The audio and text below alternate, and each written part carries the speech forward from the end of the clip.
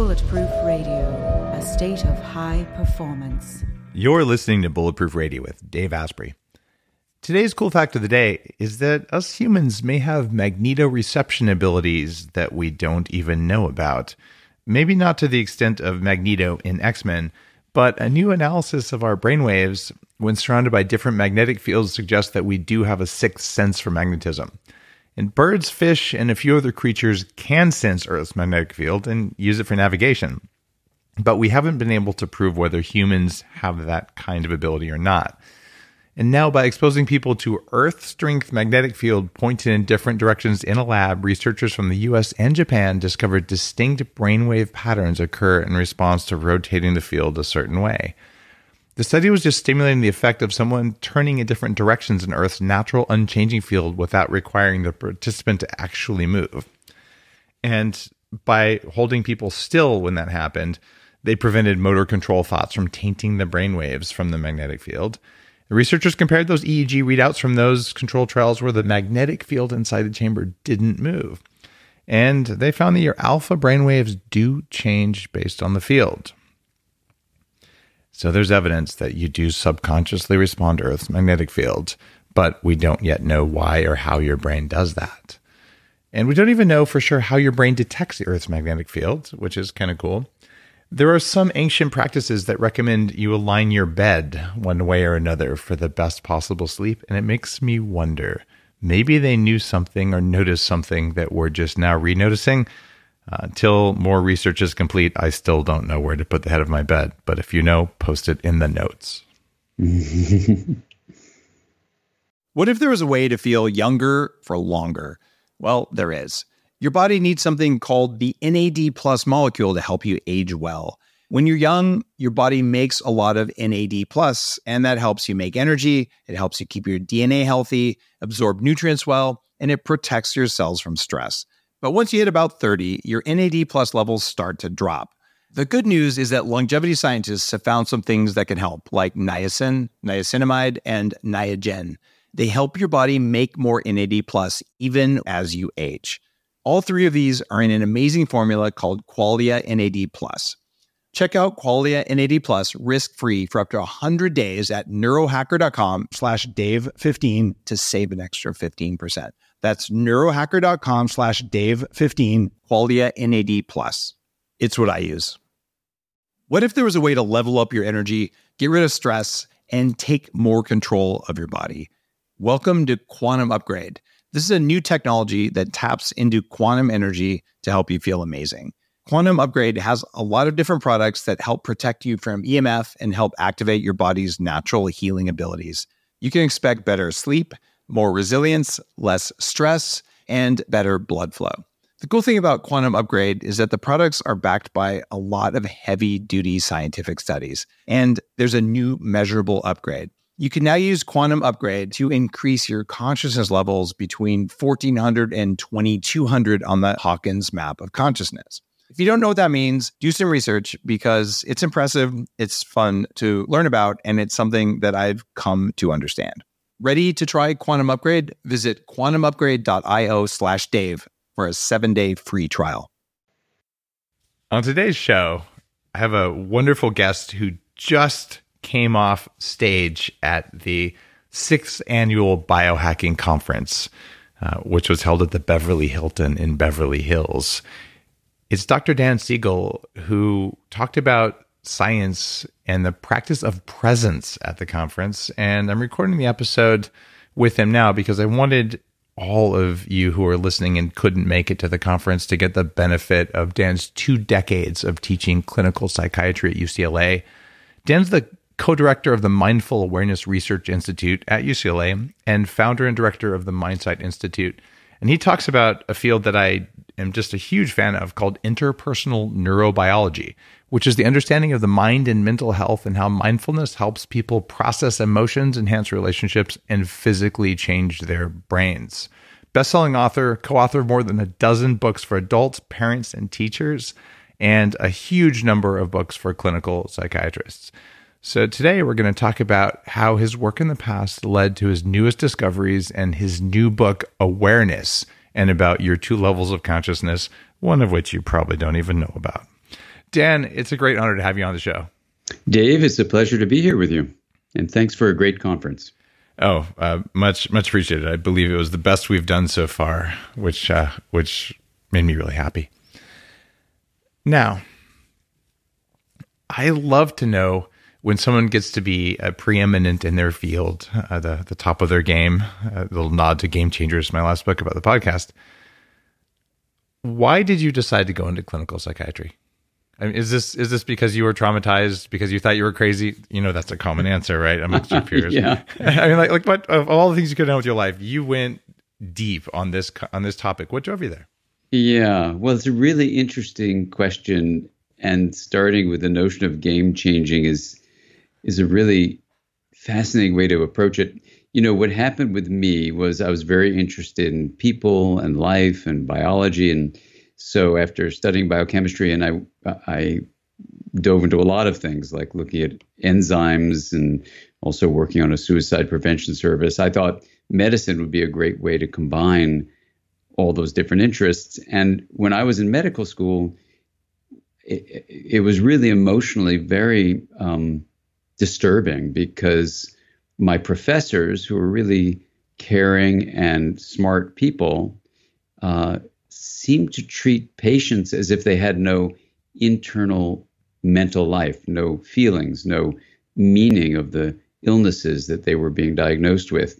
If they were told they were dying, physicians, my teachers, would just tell them this fact and then walk away. And when I would say, hey, don't you want to talk to them about how they feel? They would say, well, why? Wow, it's like meet robots, basically. Well, kind of. I mean, so I dropped out of school. I had always wanted to be a pediatrician, but I didn't want to become a physician like that. So in that time away, I never thought I'd go back. But in that time away, I journeyed around and actually ended up in Vancouver Island, really reflecting a lot on what was the meaning of life and why was I here on the planet and what could I do. I made a decision after that period of being away to go back and consider the idea that the mind, our inner mental life of feelings and thoughts and meanings and the stories about who we are, all these things that are our inner mental world, were actually real, even though you couldn't see them with a scan of any sort, electroencephalogram. It doesn't see the mind, it sees activity of the brain. And so I went back saying this word mindsight, that you could see the mind. And even if my professors didn't, it didn't mean that they were correct. So I stayed in medicine and initially went into pediatrics. And when I left pediatrics and went into psychiatry, it was with this kind of passion and sense of purpose to say medicine needs to have mindsight, needs to see the mind, or it would be just like robots dealing with, bags of biochemicals, which the mind tells us we are much more than just what happens as chemical reactions. And so that's what started back in the 80s. And, I've been sticking with it ever since. And that's kind of what's driven me all these years. It was just that shock of watching a doctor go in and say, you're going to die. See ya. Time for golf, basically. Well, exactly. And, here's the thing. I was at a research institution, and these are really smart, accomplished physicians. So as a young person, I was in my early 20s, I wanted to fit in and be a good student. And the more I tried to fit into that system, the more disconnected and robotic my inner experience became. And I really didn't like who I was becoming. And that's why I dropped out. When I came back, I had to have a kind of fortitude to try to say, well, if I keep the word mindsight in the front of my mind, no matter what this medical world is like, no matter how they're trying to shape students to be just like them, these professors, I could hopefully make it through. And that was itself a challenge in addition just to finishing medical school. And, I'm really impressed with people who, let's say patients who can try to stand up for themselves and say, something, you can't just treat me like this. And so it was a way when I entered psychiatry to keep with this notion that the mind is not only real, but it's really important. And that's kind of what I've been doing in this field, interpersonal neurobiology, is to say how do we look at the connection among three basic things: the mind, our embodied brain, meaning the functions of our body, biochemical functions, physiological functions, neural functions, and our relationships with other people and nature, with the planet. And these three things, mind, embodied brain, and relationships, form the foundation for how we try to understand what life on Earth is about, what human life is, and how we can try to direct it in a way that supports well-being. And whether it's at our annual conference in interpersonal neurobiology, or the books, or the conversation you and I are having right now, we try to stay grounded in science, but not limited to what any given scientific field suggests. So we try to combine all the fields of science, from math and physics all the way to sociology and anthropology, into one framework. That's what interpersonal neurobiology basically is.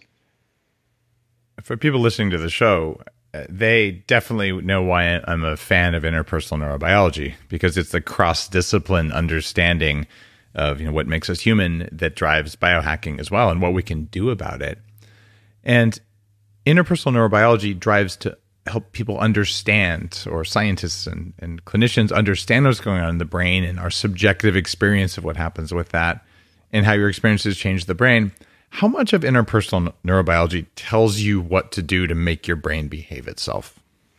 Well, it's really interesting. When you take a step back from any one branch of science, let's say neuroscience, and ask questions like, how does the mind relate to the brain? Or in larger biological terms, what is the mind's role in human evolution? Or in even larger terms, what is the mind playing a part in our relationships with each other and with nature? You come to some ways of answering that. So interpersonal neurobiology does say that well-being is derived from a process that we simply call integration, where you're allowing things to be different and then linking them. So whether that's in the brain in your head, or your brain in your body, or your relationships with a loved one, or your family, like your kids, so for parenting or teaching, or when we look at issues of climate change and the way human beings have shaped what's called the Anthropocene era, all these things show basically the following simple roadmap. When things are going well, they're in a state of harmony. When things aren't going well, they're either in chaos or rigidity, or some combination of both.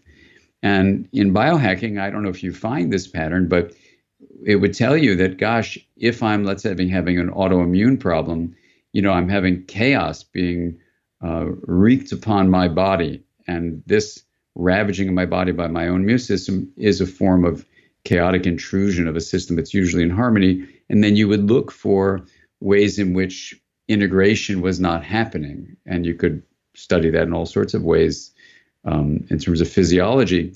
The same thing would be true, let's say, in terms of a person being isolated. So what's cool about the way you might bring biohacking into an interpersonal neurobiology frame is to say that the mind is not just the brain, it's our relationships also.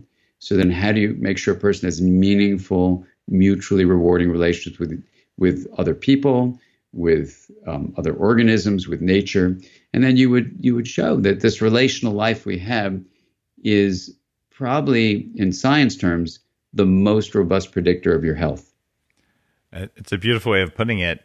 And I have, over the last 20 or so years of looking at this problem, it's kind of tough, because you look at, well, the sun eventually starts everything, but the quality of the soil around you has a huge impact on how much emotional stress you're going to have at the end of the day. Because if it's degraded, the environment, the atmosphere is degraded, your food quality is degraded. When your food quality is degraded, you have physiological stress. When your body feels stressed, you feel emotional stress, and you probably blame your spouse, right? And your cognitive performance goes down. And you get this whole thing, you're like, God, where do you start with that? But the bottom line is, it's a big system with huge feedback loops. So you look at the biggest feedback loops, and you look at what's most broken, and you decide you're going to track that. And then you decide you're going to hack that. But there's no way to isolate a single variable in a constantly changing dynamic system, which is why so much of medicine, where they say, I'm going to remove all the variables I thought of. I'm going to pretend like I removed all the variables I didn't think of, like the phase of the moon, like the gender of the lab assistant, and all the other weird stuff that's never accounted for, but somehow was always the same. And then I'm going to find the one thing that mattered, even though that's not how the world seems to work. Well, exactly. I mean, exactly. And, what's really, I think, important about this systems approach you're mentioning is a lot of people, a lot of scientists are trained in linear thinking, not systems thinking. And even how we're encouraged in school to just focus on the correct answer to linear kinds of questions like, Dave, what's the answer to this? 7 plus 8 equals what? And there's an answer, 15. Well, it may be the correct answer, and everything that happens in school reinforces certainty. But when you look at systems seeing, systems sensing, systems perceiving, you have to drop into a kind of state of uncertainty and allow the interconnectedness of what's going on to just come to you. Sometimes it's a gut feeling, sometimes a heartfelt sense. And what's really interesting about that from a scientific point of view is in this practice we did at the conference, the Wheel of Awareness, you can show that there's kind of two realms of reality that physicists talk about. But from a biological point of view, you can see it in terms of the bodies we live in. One of those realms is like Dave is there, Dan is here, and we have separate noun-like bodies that define who we are. And okay, there's Dave and Dan, there's two things, and Dave plus Dan equals a conversation. Okay, that's a linear way of thinking about it. But a systems way of thinking about it is that you and I are not noun-like entities.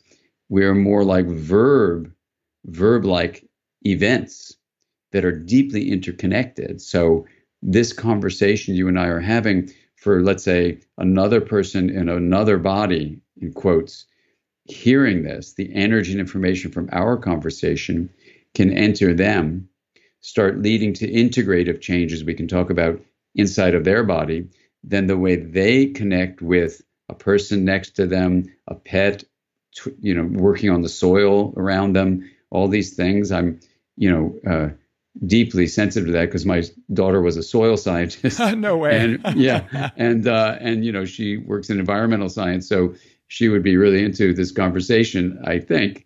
And in that work of systems viewing, you have to have the scientific rigor to say, I don't know, but there are many, many interactive elements that are profoundly interconnecting. And when you see things as verbs that way, it's kind of a beautiful way to live because it's probably closer to the truth is one thing. But the other thing is then you drop into this realization you're not alone, and you're deeply with a sense of belonging to a larger whole. And you don't get fooled by a noun-like statement, I am only Dan or I am only Dave, which has an incredible loneliness to it. You realize you're part of a continuum of interconnected events that unfold. And then what arises from it, this is from doing this with literally tens of thousands of people, this Wheel of Awareness practice, you come to realize that from the awareness of this interconnection arises the feeling of love and this deep awareness that is open and receptive and has a kind of joy and gratitude to it. So these ways where even if you look at what you said with John Levy, when you get happiness from expressing gratitude, it's really tapping into this larger space of articulating our deep interconnectedness. And I think that's why the research shows that relationships and the expression of gratitude are really the major forces of well-being. It seems like one of the basic human instincts and human fears is fear of being alone because we're sort of pack animals or whatever you want to call us, tribal. And you tend to get eaten by things when you're by yourself in the jungle or the desert or whatever. Yeah, exactly. So we're told on one hand, you're alone. Every man is an island. Some people say no man's an island, but there's a lot of rugged individualism, especially in North America. It's kind of built into our national character. So you're alone, and being alone is a state of peril. What is that doing to our psychology? Well, there's a number of ways of thinking about it. So at the most basic, let's start with math and physics. In math and physics, which I really think has a lot to contribute to our understanding of life and mind, what it means is you're an isolated system. And an isolated system can achieve the same kind of coherence and capacities that a more intricately interconnected system can involve. So from a basic physics level, if you see mind as an emergent property of energy, which is what I've been teaching for over a quarter century, then you actually tap into the deepest way of responding to that question is that it's better together. I mean, just put it that way, And so that's the math reason for it. The biological reason is exactly like you're saying. We are a social species. Mammals are, primates very much so, human beings especially so. And so we have deep systems within lower areas of the brain that are involved in survival, that relate to areas slightly above those deep areas that are related to attachment, that then are related to areas even above that are related to a sense of identity. And when you put identity, attachment, and survival together, it literally shapes the health of your body. So, and it's very rewarding when you're connected to other people. It feels safe, and it gives you a sense of I belong. Now, sadly, a lot of people don't belong these days, and they don't feel like they belong, even though ultimately you can say everyone's a part of the system. But there's disempowerment. There's ways people don't feel like they're connected. And ironically, with the internet the way it is, people are feeling less and less a part of a larger whole. And it's that being a part of a larger whole, that belonging, that is a deep source of nourishment and well-being. And so when you see people isolated, or when they think in very linear terms, just think, oh, as long as I do X, Y, and Z, I'm going to be okay if I do it on my own because this is, a do-it-yourself approach. Well, no, actually, the word you is not a noun. It's actually a verb, and it's a plural verb, not a singular isolated entity. So if you live like a singular isolated noun-like thing, you're going to actually not be filled with the kind of fulfillment and well-being that feeling a part and being a part of a larger whole will bring you. What is the most effective way for someone who feels that they're alone? I mean, you look down, you can see where the edge of your skin is. You can decide whether you want to go to a group of people or not. So from all practical, logical appearances, you really are a separate entity, and you may or may not feel alone there. You may or may not feel loved. But what's the most practical way for someone to perceive or become convinced that they are not alone, or that they're a part of things, especially for someone who's in a skeptical engineering-like perspective, which is how I started out my thing. I would have sworn up and down, no one wants to help me, and I'm entirely alone. Everything I do is my responsibility. And, I was perfectly blind to all of the stuff you just said, although I am just my experience has taught me that is the case. And I'm very happy that I know that because, I perform better when I'm happier. Well, there you go. So first of all, embedded in your question is the answer. How do you convince people? You have them perceive it, not just tell them about it. So in your statement is the actual answer. Now, how do you help them perceive it? There you go. Yeah, that's the real question. Right. So let me give you just a story to start out how to answer this. I was doing a workshop in Seattle and doing the Wheel of Awareness meditation that we can talk about, and that's in the book Aware.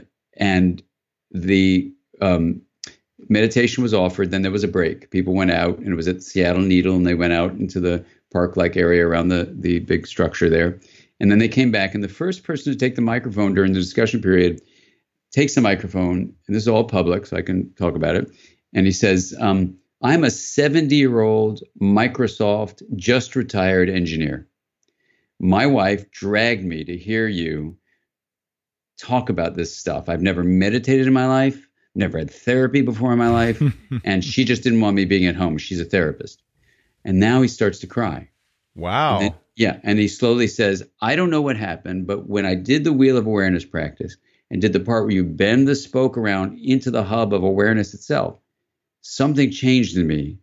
And I went out during the break, and then he says very slowly, but I'll say it quickly for the sake of time. Very slowly, he basically says that he sees a gardener with a hose watering the roses, and there are butterflies and birds, and now he's full on crying in front of 500 people who also are just speechless. And he says, we are all one. I am the butterfly. We are the birds. We are the water. We're the gardener.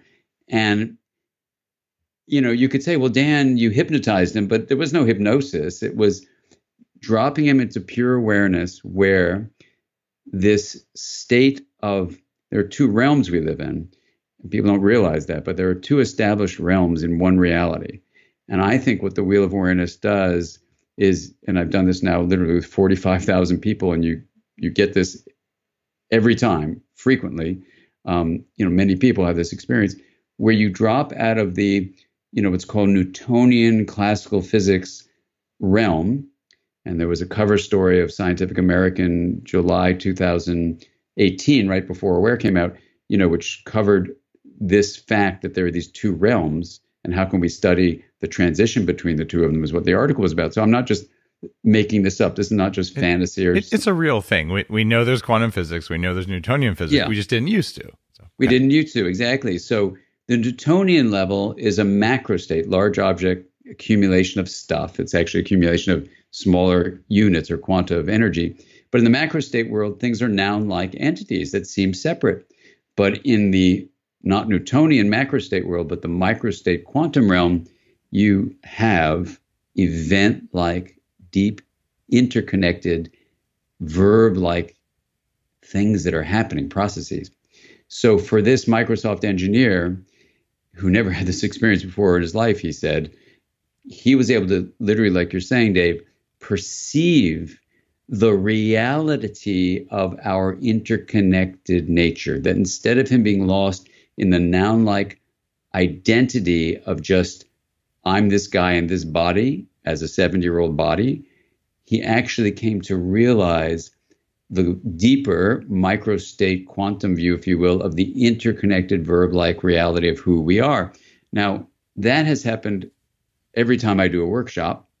And so the question is, what is that? And what I've tried to explore as a scientist is the possibility, it's a hypothesis, that the origin of awareness itself, that hub that the Microsoft engineer was referring to, is for some reason not just awareness, but, and I did this in a parliament recently where a parliamentarian wouldn't speak until he was privately talking to me and said he felt this degree of love that he had never felt before, this degree of connection, just like the Microsoft engineer.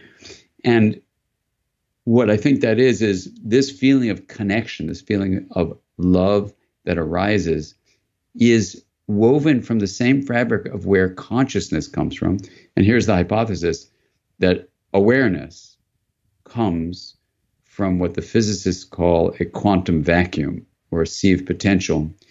And when you look at the implications of that, it allows you to live from this, in this graph we have called the plane of possibility, in a way from a clinical point of view is incredibly useful. From a parenting point of view, it's really exciting how you try to get connected with your kids in that way. And from our conversation, I think that's what we need to do is give people access. It's a metaphor, the wheel, but to this hub that everyone's talking about, it's really this plane of possibility. And when you learn to live and lead and love and learn from the plane, life has a profound different quality to it. And it's a very practical thing. You saw this group, at the conference do it, and you saw their response, even though it was a very short amount of time we could do it in. And I was kind of blown away by the response because usually it's a longer setup to get everyone ready to do it. They just dove in. Well, you were presenting on, I think it was day 3, right?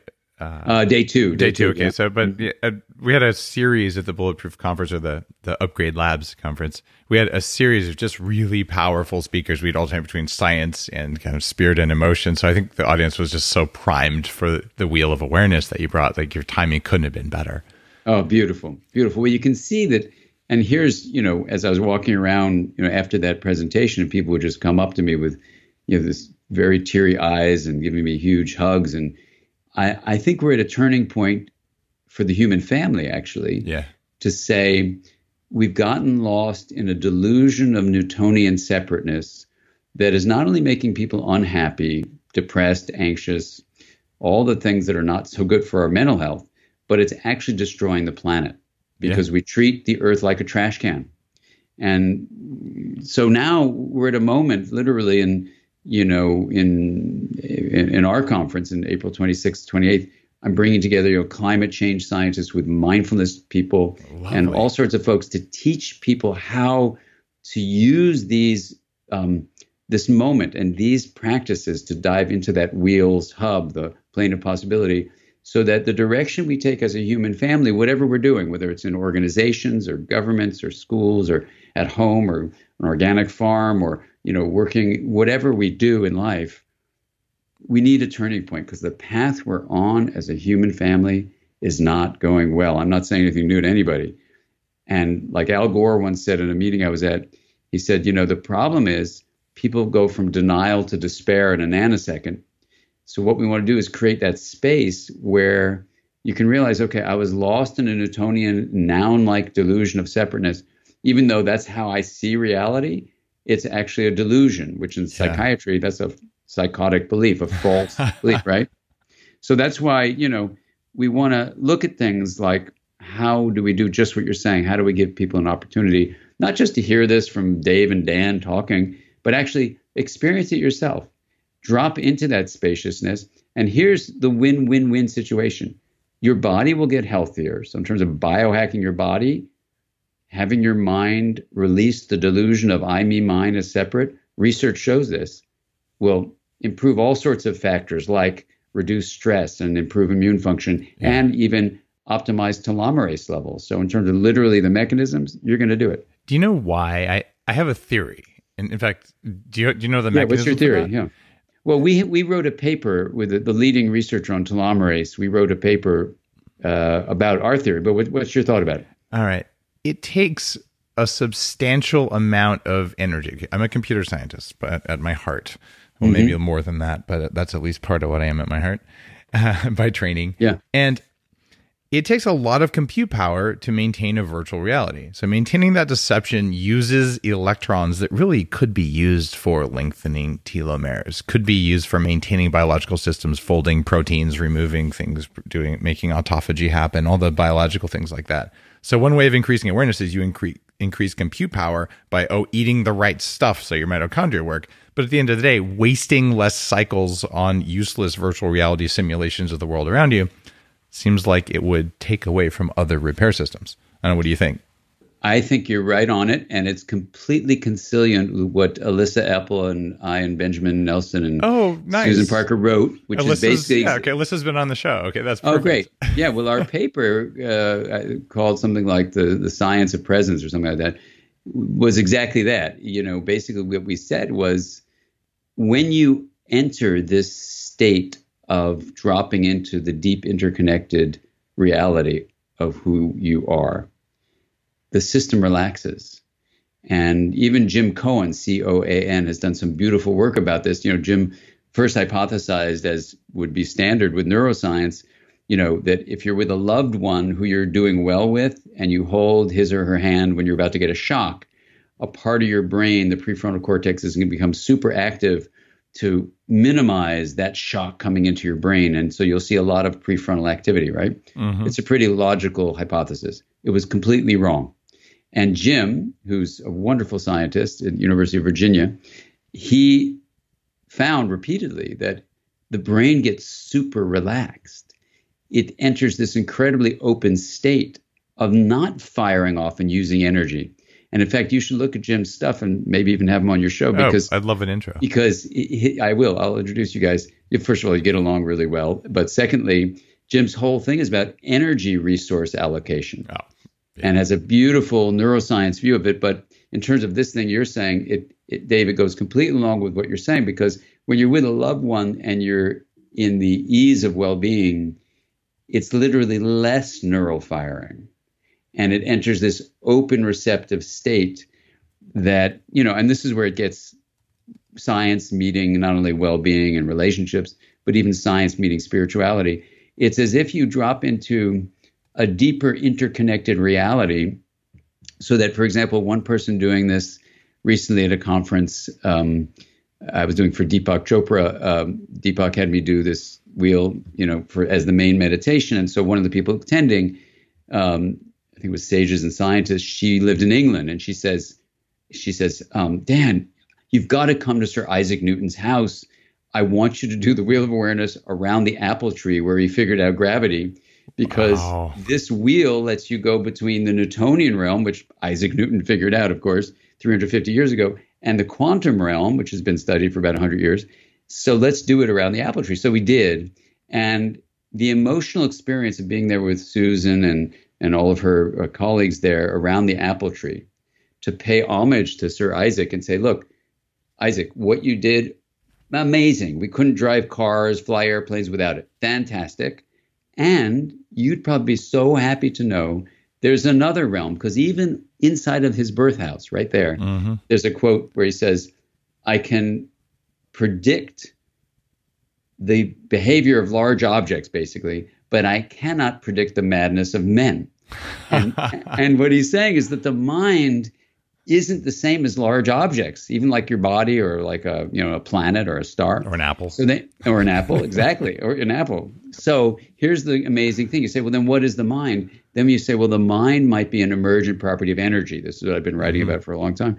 And then you go, well, what's energy? And you go, energy is the movement from possibility to actuality. And then you map out these probability spectrums that allow you to perceive and even visualize on this graph what the mind is like and why the wheel of awareness practice drops you from the Newtonian macro state aspects of energy into the micro state forms, which comes from this plane of possibility. So doing that at Sir Isaac Newton's house was so much fun because these findings from physics, Newton would have loved, I think, even though they go beyond what he discovered for large objects. Now that we can look at small things like energy and electrons or photons. I even met a wonderful person at the conference in the evening who was telling me about this fantastic study that was just done on quasars showing that at the level of quantum, you can show from millions and millions and millions of light years apart that these quasars were coordinated with each other. They were entangled, is what the physics term is, in a way that reveals that in the quantum realm of reality, what we consider separation, because it's what we call spatially distant, does not impede relational energy states. So we are deeply interconnected. Not everything is interconnected with everything else, but there are deep interconnections way beyond what the eye can see. And a Newtonian body with Newtonian thinking, which is kind of linear thinking, needs to take a deep breath and say, I can predict airplane flights and what needs to be put into a computer to keep planes from diving down or whatever. I mean, that's all Newtonian stuff. Very, very, very important. When you go to a red light, you're in the Newtonian realm. Press on the brakes or you will become one with everything, So that's all good. These realms, it's kind of like swimming, Dave. It's like, when you do the breaststroke, sometimes you're underwater, then you come up for air and you go down below. No one freaks out and says, oh my God, I went for a swim and there's two realms. There's the air realm, there's the water realm. I'm so confused. We have two realms and no one's talking about it. I mean, I was at a conference with a bunch of techs, 3,000 people, techies. I would say about 1% knew there were two realms. I went to another conference the week later with 3,000 therapists, about the same number, 3,000 therapists, about 1% knew that there were two realms. So that's 99% of very educated people know that these two realms exist. It's really scary because quantum biology is a defined field where we're looking at quantum effects within the cells and between cells that is being studied with thousands of papers. It's real. And 99% of people don't know that it's happening, even though it's happening at a micro level in the systems they are studying. Well, exactly. Kind of amazing. And people will roll their eyes when you say the word quantum. And I get it because it's been overused. It's overused. And I've been to conferences where it's completely not related to empirical quantum physics studies. Dan, I'm actually launching a new quantum kale. It's going to be great. Yeah, good. Well, I'm going to eat it with my quantum spinach. Exactly. People use it like that, and it's insane. So it's insane. So people listening, we're not talking about that stuff. We're talking about real science. No, exactly. And this is where what's so fun about it. Even the paper just came out showing that neurons communicate with each other with neurotransmitters. That's beautiful. Mm-hmm. But now there's a new kind of connection that a neuron can communicate to another just by alterations in energy flow patterns without any neurotransmitters. Now, once you're at that level, then you might be able to show that neurons at quite a distance, let's say just even within the skull, if they get entangled electrons that could have gotten coupled up with each other in proximity, can then find their way other places. And so there may be levels of, even just staying with brain function, brain neurophysiology that have to do with quantum effects that will be studied in the next 10 years, and it's so interesting because a linear thinker, there's such an emotional reaction where people get very uncomfortable. Yeah. And when I work with quantum physicists, some of them will say they're very lonely because when they go to parties, no one wants to hear if they're studying. It seems entirely feasible. And so I have a small neuroscience institute that's focused on improving cognitive function for execs. And we do some really detailed work around, this area of Brodmann's foci over here, and there's little fine tweaks you can make with a 24-channel real-time feedback. Why couldn't you hypothesize that you are creating quantum entanglement by teaching two neurons across the brain to fire at exactly the same time at the same wavelength? We don't know if they quantum entangle or not because we really can't measure quantum entanglement in neurons, but it seems kind of likely that you could do that. And we know there's a training effect that I couldn't tell you that there's neurotransmitters that flip and flop across the brain to allow exactly this thing in the left prefrontal cortex to fire at the same time as something in the hippocampus or whatever. Well, I feel like I'm running a dating service, but here's another person you should date is Morton Kringelbach. Interesting. Yeah. So Morton is, like you, a computer scientist. And like you, he's really interested in the brain. And he's now a brain scientist at Oxford University. A great guy, and we got a chance to hang out recently. And Morton is studying the interconnected nature of the brain, which is called the connectome, right? Yes. The word connectome. Cool. But what he's studying is something that you'll love. It's called connectome harmonics. Yeah. So it's exactly how you'd want to pursue the question you're asking, which is, could there be distant, spatially separated, in quotes that term, spatially separated areas of the brain that have harmonic relationships to each other? And that's what actually Morton is studying with MEG, with the magnetic encephalogram. Oh, yeah. Yeah. So, what Morton was able to show, which really makes us humble to what, like, for example, fMRI might be able to show, blood flow changes. He showed that, let's say you have 50 cycle per second harmonic going on in a particular set of regions that's coupling together.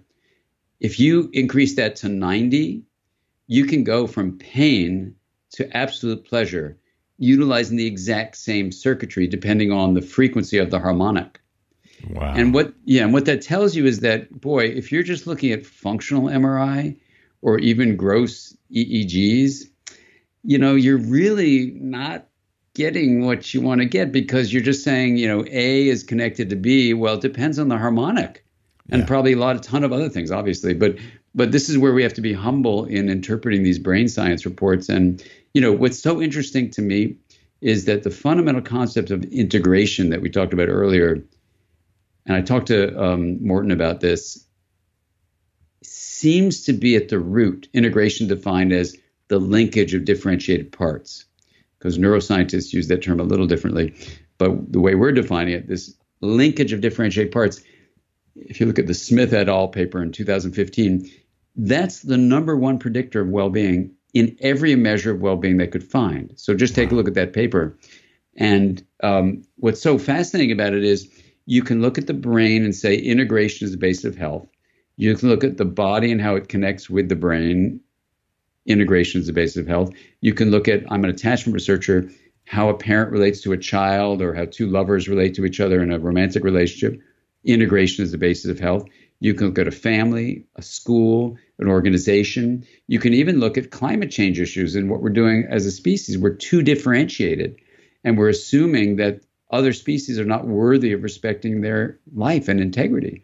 And so we're too differentiated, and we're getting chaos and rigidity as a result of the impaired integration. So far, integration defined this way, the linkage of differentiated parts of a system, seems to be the root basis of well-being. And as a mathematical perspective, this way of defining integration, the linkage of differentiated parts, is the base of optimal self-organization for complex systems. So whether you're going from math or you're going to anthropology, we have a common core integration that you can then trace. Let's say in your lab, you can now look at very sophisticated measures of integration and say, is your biohacking intervention creating more integration or less? And if it's creating more, I'll bet you it's going to be associated with measures of well-being, no matter what you measure.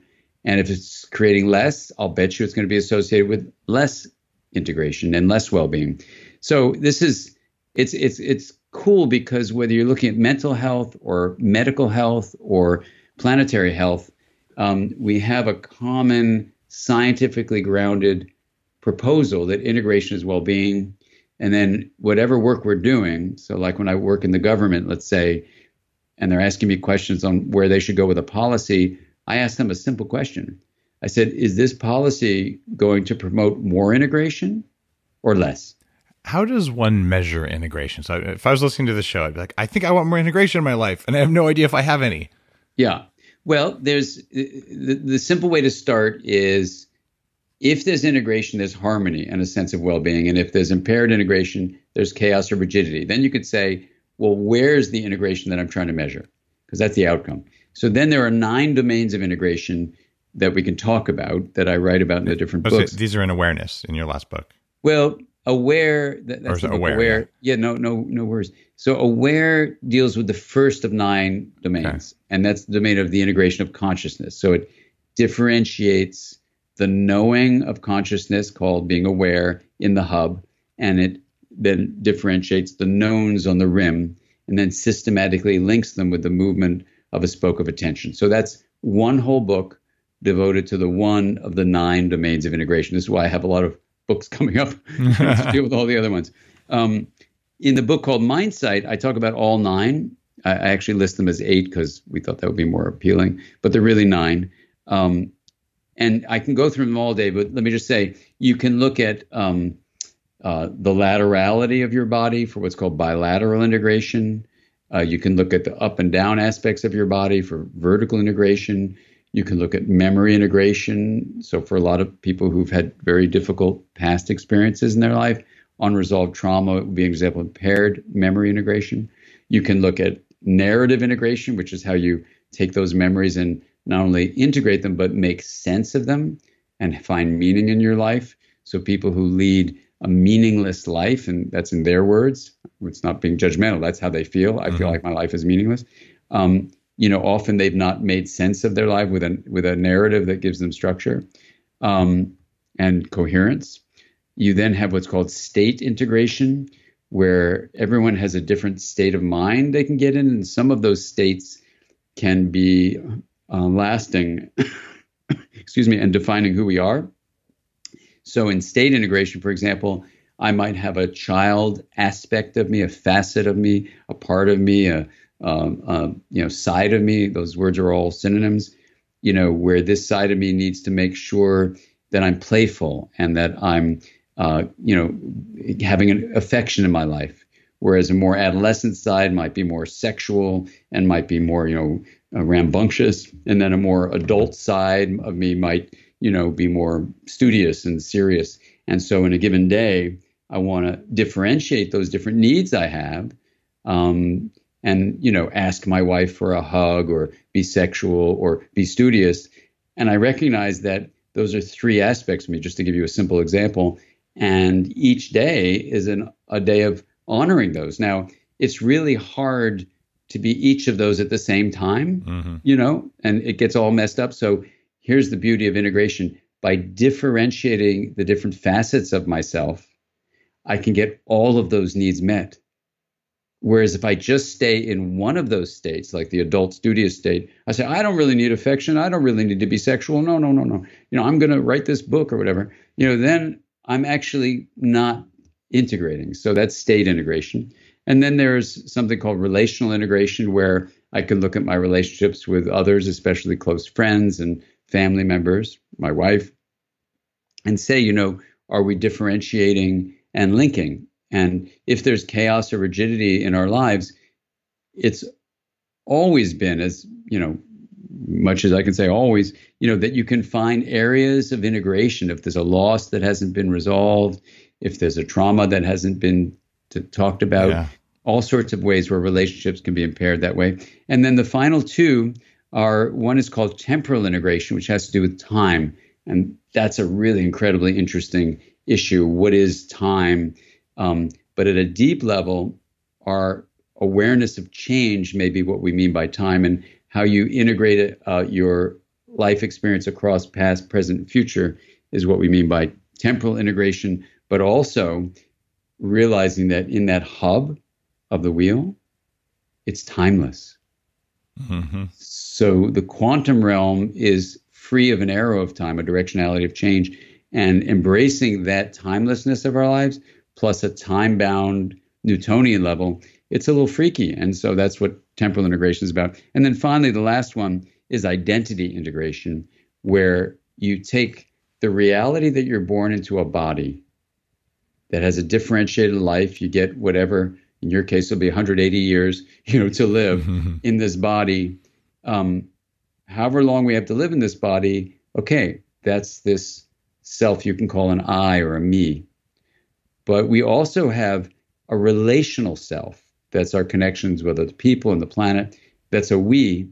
And so an integrated identity would honor these differences, me plus we, but put them together into one integrated identity. And then we use the word mwe, M-W-E, to remind ourselves that who we are is not a singular noun alone, but a plural verb. A me and a we equals a mwe. Well, if you just heard that and you're saying, that was a lot. Here's the deal. You want to perform better at everything you do as a human being, which is a major question in the show, the thesis behind Game Changers. You're going to have to hit all 9 of those areas. And that is a very, very distilled and eloquent way of describing all the different states or mindsets that you'd have to go through to, well, be highly aware of what you're doing and to kick ass everywhere. And we've talked, Dan, about the wheel of awareness. And is this something that is on your website, or is this something you've got to get aware in order to read? No, you can go to the website, Dr. Dan Siegel, drdansiegel.com, and go to resources, and then it'll say the wheel. If you've never done any reflective practices before, just start slow. You can get the book Aware. It'll walk you through this stuff, but you can hear my voice doing it on the website. And you'll walk through some basic practices first. And then you'll do a basic wheel, an intermediate wheel, and then the full-on wheel. And it's been really rewarding because we've had lots and lots and lots of people do this wheel practice. And the feedback we get is just so beautiful because it's accessible. You just do it. I do it every day. And it has the 3 research-established components of teaching you to focus attention, teaching you to open awareness, and teaching you to develop what's called kind intention. And the research is very clear. When you do all 3 of those things, usually they're in separate practices. Fortunately, in the wheel, they're all in one practice, so you do it every day. You get these incredible changes from the research. What are they? Reduction in stress hormone cortisol, improvement in immune function, optimization of cardiovascular risk factors by lowering blood pressure if it's high, reducing cholesterol levels. Inflammation is reduced. The mechanism is by altering the epigenetic molecules on top of the areas of the genome that control inflammation. So literally, you'll change epigenetic regulators. And the 5th thing is that your enzyme, telomerase, will be optimized. And you had Alyssa Epel on your show, so you know the studies that she did with Elizabeth Blackburn, who won the Nobel Prize for discovering this system, are very clear that when you develop the kind of presence that 3 pillar practices help you develop, focus, attention, open awareness, kind attention, you actually optimize telomerase levels. This is the paper Alyssa and I wrote with our colleagues. And when I sent the manuscript to Alyssa, just to make sure I had all the science in her area correct, she said, Dan, this is a really great book and everything, but you left something out. Did it go to the printer yet? And as a writer, as you know, Dave, you go, oh my God, another chapter I've got to write. And she goes, no, you don't need to write another chapter. You just need to add something because you left it out. I said, oh man, what did I leave out? She goes, you need to say it not only optimizes telomerase levels, but with all these factors you're talking about, it slows the aging process. And I said to Alyssa, I said, that's audacious. How can I say these 3-pillar practices slow the aging process? She goes, because that's what we have shown. And Elizabeth Blackburn and Alyssa Epple are the world's experts in how to slow the aging process. So I said, okay, I'll do it. I never would have said it on my own because it's wild, but there it is. So it slows the aging process. And in addition to all those physiological changes, you actually have a bunch of studies that show that these 3-pillar practices lead to growth in the brain in a very particular way. And that is, you create more integration in the brain by growing areas of the prefrontal cortex, the hippocampus, the corpus callosum, and the connectome becomes more interconnected. So the simple way of summarizing all those studies, and so far they show this, all of them, integration in the brain, why is that important? That's the best predictor of well-being. It's the best predictor of how you regulate your emotion, your mood, your attention, your thought, your morality, your relationships. All these things, self-understanding, they're all regulated by integrative fibers. So if you said there was a supplement you could take that would improve your immune system, your cardiovascular system, lower your stress, decrease inflammation, and slow the aging process, optimize telomerase levels, integrate your brain, you'd take it in a heartbeat and you'd invest in the company that made that supplement. And guess what? There is such a thing, and it's 3-pillar practice. And so what's so exciting about the wheel is you get all 3 that research shows do these things in one practice. And you can just do it, and they can do it from my website. And to describe the wheel, if you're going, what the heck is this wheel thing? It's very elegant. As a guy who's been meditating for 20 plus years and went to Tibet to learn meditation from the masters and has a EEG-driven meditation clinic, one of the first things you learn in some forms of meditation is, what are you feeling in your toes? What are you feeling in your ankles? You sort of move this up your body. And you integrate the things you know are your senses, your taste, your smell, your sight, your hearing. What am I hearing? You just pay extra attention. You eat the raisin and just like really focus on the flavor. This is something you'll do at a lot of meditation retreats. And it's to tune you in on those 5 things. But then to just acknowledge straight up, which is really profound as a UCLA clinical psychiatrist, especially saying there is another 6th sense, which is the interior of the body. Like, how's my body feeling? Is there a weirdness in my gut that's different than any of those other 5 senses? And that's where I go for intuition. You meet someone at a conference and like, there's a weird feeling around you. Like, maybe I'm not going to do a deal there because like something's wrong. I don't know what it is. I don't have to know. Or maybe, wow, that is a really profound person. I want to get to know them better. You know it, but you didn't know it necessarily because you smelled them, although maybe you did. And then the next sense there that I also think is very elegant and just full compliments to you, to say, well, your mental activities, what are you thinking about? There's the whole Tibetan thing in large part. There's what's going on. You catch a thought, you let it go, and just be aware of the thoughts and all that. So you've built that into the wheel. But what I haven't seen anywhere else is that you also built an interconnectedness, which is that, how do you just keep going, all right, I got rid of the physical hardware stuff, and then I went up, what was I thinking about? And then, what am I connected to? And I imagine people, some of them, I'm connected to God, I'm connected to Mother Nature, I'm connected to stars or whatever. Do you define, or do people have a pattern of what they say they're interconnected to in their 8th sense on the wheel? Yeah. Well, this is what's so fun about doing these workshops with so many people and then having them take the microphone and share what their experience was, not give them a questionnaire and say, did you feel this, feel that, feel that? Yeah. No, just have them directly say, this is what I experienced. And so there's a range of things. It's exactly like you're saying when you go through that series and even add the step where you bend the spoke around or keep the spoke in the hub and just explore the hub. People have this feeling of emptiness but fullness. Some describe God, some say love, joy, this incredible timelessness, this expansiveness, this sense of infinite possibilities. And that seems to correlate, as I mentioned, with the quantum vacuum. Now, it's very interesting then when you go from that stage to the 8th sense of this interconnection, the 4th segment of the rim. It's this mind-blowing, I think, entree into the quantum realm where people aren't thinking they're interconnected, they're experiencing it. I mean, yes, they're perceiving it, but even deeper than experiencing it, they're sensing it, And this is what, brings tears to my eyes now. And even just thinking about it, people who for their lives have felt separate.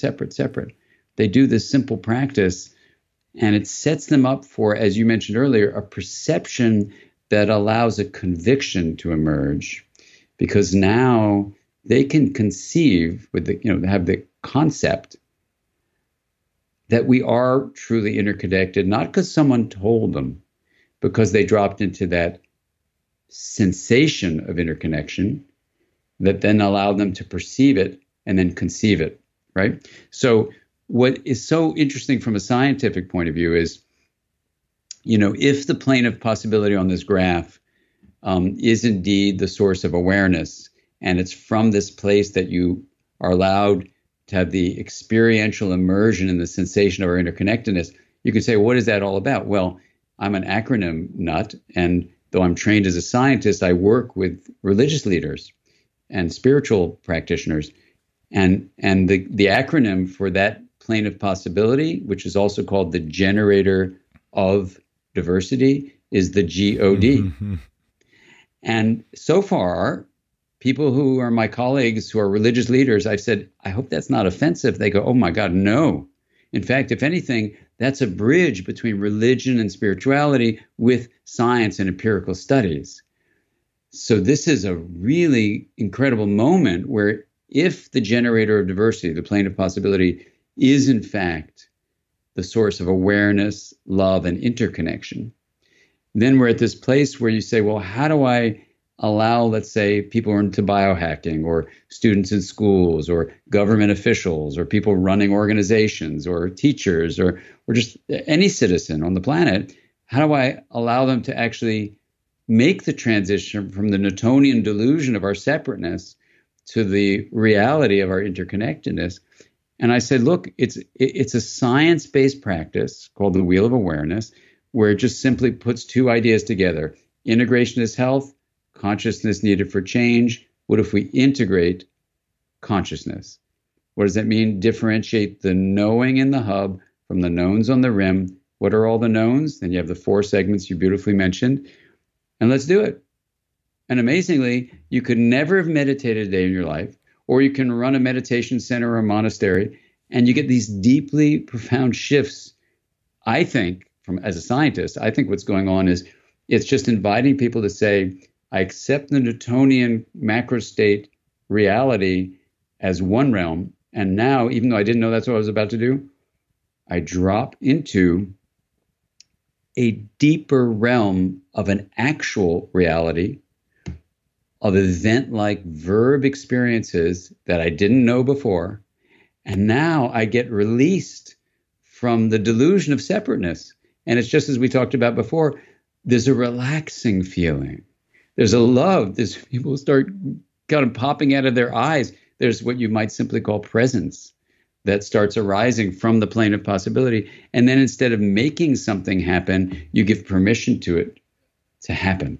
And instead of trying to have all these complicated intellectual things that if you just read the neuroscience on contemplation, for example, oh my God, there's so much to try to keep track of, or any of these fields.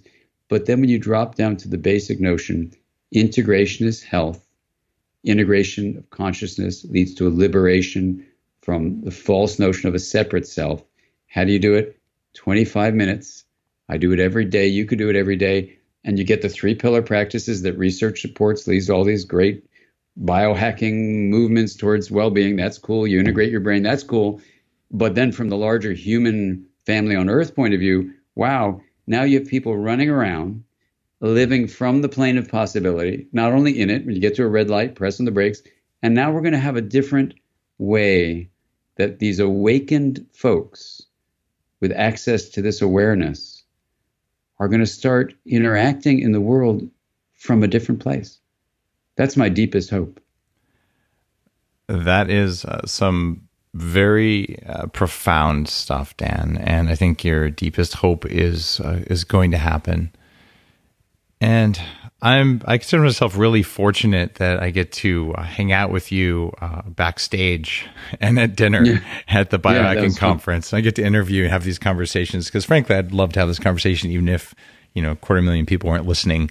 But they are. And I'm hoping that this gives people pause just to say, wait, maybe there's a little bit more going on than I thought. Oh, that's so beautiful. Well, if you think about it, there's a great term that a number of scholars use, and Arthur Zients is the one who taught it to me. But I love the term. It's called pervasive leadership. So take the 250,000 people that are in their bodies, listening to you now, or listening to us now. Everyone should know that in pervasive leadership, it means you in your life are a leader. Yep. You know, Dave and I may be the ones chatting now, but it's actually all of us chatting. And so you can take these ideas in, take the body you were born into and say, I can be a leader. And I'm going to, let's say, whatever, read more or do the wheel or whatever it is that you take on from what Dave and I are talking about as saying, wow, this can be a shift. This can be a game changer. And then you say, with pervasive leadership, you know, we're all leaders. You know, some are doing this function, some are doing that function. We need to get the word out, and some people do that and other people don't. You know, at our institute, you know, we all have differentiated roles, and we say, good, I'm glad you're doing that because I don't do that. You do that. And, you know, we share it. So don't get fooled to think that you're not a leader, because you are. And in pervasive leadership, that's what we have to inspire people. And imagine this view of the hub of this plane of possibility. The implication, if that hypothesis is true, and it could be completely wrong, or it could be partly right, or maybe it could be right. But let's assume for a moment it is right. If it's right, it means that we get lost in these elevated areas I call peaks or plateaus. When you look at the graph in the book, you'll see what that's about. But basically, we get lost in beliefs like I'm separate, or a Newtonian view like, oh, all there is this body, and whatever number of years it's going to live, that's it. There's nothing more to me. When you drop beneath those belief systems, which we call plateaus, that for many of us are imprisoning us, you drop beneath that to the spaciousness of the plane, the quality of your life is going to change. And you're going to start not just thinking differently, which will happen, but experiencing life from a different place. And the emails we get to our institute are just some of those tear-jerking things when someone, whatever their age, they could be 30, 40, 50, 60, 70, 80 years of age, doesn't matter. When they allow this integration of consciousness to happen, and they start feeling and then perceiving and then realizing the reality of this interconnected nature, what arises is a sense of love and the sense of incredible peace.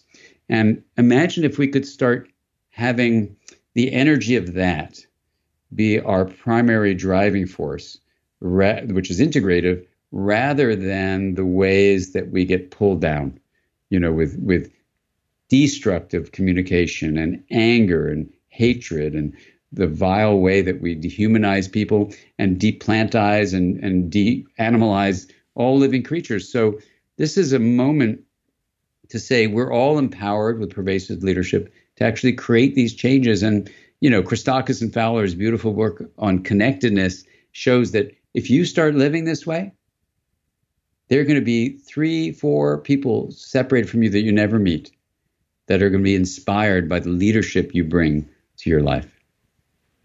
And when you inspire each of those people, what happens? They inspire a few more people. So all of us has a much bigger ripple around us than we ever can see, but you know it's there because every interaction with every human does it, which is kind of profound. It's just you have to have faith to believe it's there. You have to have faith, and you know, you mentioned earlier, Dave, that you pay attention to your gut, and in the wheel practice, you know, we go not just on the outside of the body, but deep into the body, including the gut. And I'll just give you a quick story about how, you know, this kind of thing happened with me. I work with a group of MIT professors, Peter Senge and Otto Scharmer, on something we call generative social fields, how to create social relational worlds that are promoting compassion and creativity and kindness. Anyway, we're doing this study. And so part of what we did as a team was we went to study with a teacher named John Milton, who has these lands up in Colorado. And we spent 3 days, what you would think is alone, but it ends up being all one, where your sense of a separate self kind of dissolves away. And then after a few hours, you just realize you are the trees, you are the wind, you're the sky, you're the clouds, you're the water in the creek. Anyway, it's absolutely beautiful. And it's not a thought you get, it's an experience you have. Okay, so I'm at that retreat, fine, no problem. That's in September. Then in October, I'm asked to give a keynote address to some meeting on science and consciousness. And that was really fun. And then after I talk, a young man gets up and reads a poem that I just think is so beautiful. And his name is Orlando. And I go up to Orlando Villarega and I say, Orlando, I don't know why I'm saying this, but I have a gut feeling. I want you to come April 26th and open a conference with me. I don't know why I'm saying this, but I want you to be there with me and do the opening event with John Milton. You don't know who he is, but he's a guy who teaches about the importance of nature and he studies indigenous cultures. And so Orlando looks at me and goes, what are you talking about? And I said, well, I'm sure you don't know John Milton, but the three of us will do this opening. He goes, I'm the translator for the Colombian tribe that I brought from Colombia. And they were looking for some place on earth where they could offer their teachings. And the only place they found was John Milton's lands. And we were there in August for a month. Yeah, that was entirely random for all you skeptics out there. Yeah, and I go, you got to be kidding me. And sure enough, when I was there in September, all John would do was talk about the tribe and Orlando. Now, yeah, so when you drop into your gut feeling, I think what you're doing is your head is so filled with Newtonian ways of thinking of nouns that we lose track of the experience in our gut, the sensations in our gut, are probably more tuned into this relational field. And when I told John Milton this story, I mean, he's laughing his head off because, you know, he talks about the work that we do is called field work, you know, in this field is all connected stuff. So John will be there, Orlando. And I say this because in schools, we're not taught to do that. You know, we're taught to just pay attention to our head and forget what the gut is saying. And when you drop into the gut, you say, I don't know. Let me see what my gut is telling me. And, you know, there'd be no reason I would go up to a young 21-year-old who just read a poem and have him open up this big conference. You know, why would I do that? But my gut just said, do it. And I said, why? And my gut said, do it. And I said, okay. You know, when people learn how to tap into that, you want to meet your soulmate. That's how you do it. I don't know. I just showed up at this place at this one time. I couldn't tell you why. And there was the person. Like, that's how some of the strongest relationships happen because you got to be plugged in. I don't know how personal we want to get, but I did have a talk with someone you know, and it turns out our stories are almost identical. No kidding. I met my partner of 35 years. Yeah. Oh, yeah. Well, I mean, I don't know if I've ever told it on the air. It's getting to be a long episode, but yeah, Lana and I, it doesn't seem very coincidental the way we met. We'll just say there was some intention involved and things that just are unlikely, but you know, happened. One last thing before we end the show. You mentioned your conference that I didn't know about. What is it called and when and where is it? Because I'm going to try and go. And I imagine some people who heard this might also decide to join you. Oh, it'll be so wonderful to have a community coming out of that. It's called Timeless Wisdom, Timely Action. And it is April 26, 27, and 28. It's in Marina Del Rey, California. It's our annual Interpersonal Neurobiology Conference. And we're going to bring lots of different speakers there who will range from the MIT professors, Otto Scharmer and Peter Senge. Conda Mason will be there. Reverend Angel Kyoto Williams will be there. John Kabat-Zinn and Jack Kornfield will be there of the mindfulness world. Paul Hawken and climate change. Diane Ackerman. Oh my God, I can go on and on. Tristan Harris, Louis Schwartzberg. There's going to be an amazing collection of different regions to bring together this idea of timeless wisdom. What do we know from deep inner practice and timely action? What do we need to do in the world? So the beginning is a systems change workshop, which please come and do it because these are like the world's experts on this issue. And then you'll dive deeply into tying it all together in some beautiful, beautiful presentations. Is there a URL for it? Yeah. If you go to my website, it's probably the easiest one, which is drdansiegel.com, drdansiegel.com. Go to events, and then you'll see the annual Interpersonal Neurobiology Conference. Click on that, and that'll take you to wherever the registration page is. And it'd be great to see everyone there. And, it's a community building event. And there's no time like the present for all of us to do this work together. Well, Dan, I am regretfully choosing not to go because it's my daughter's birthday party that weekend, and I'm not going to miss that. I also said no to speaking on one of Tony Robbins' main stages for my kids' birthdays because priorities. But otherwise, I'll be there next year. Good priorities. Okay, well, I'm going to have a personal meeting with you and download the information from the whole experience. So we'll do that. And say happy birthday to your daughter. I will indeed. Dan, thank you for being on Bulletproof Radio, and I appreciate your work in the world. Dave, it's an honor, and I appreciate your work in the world too.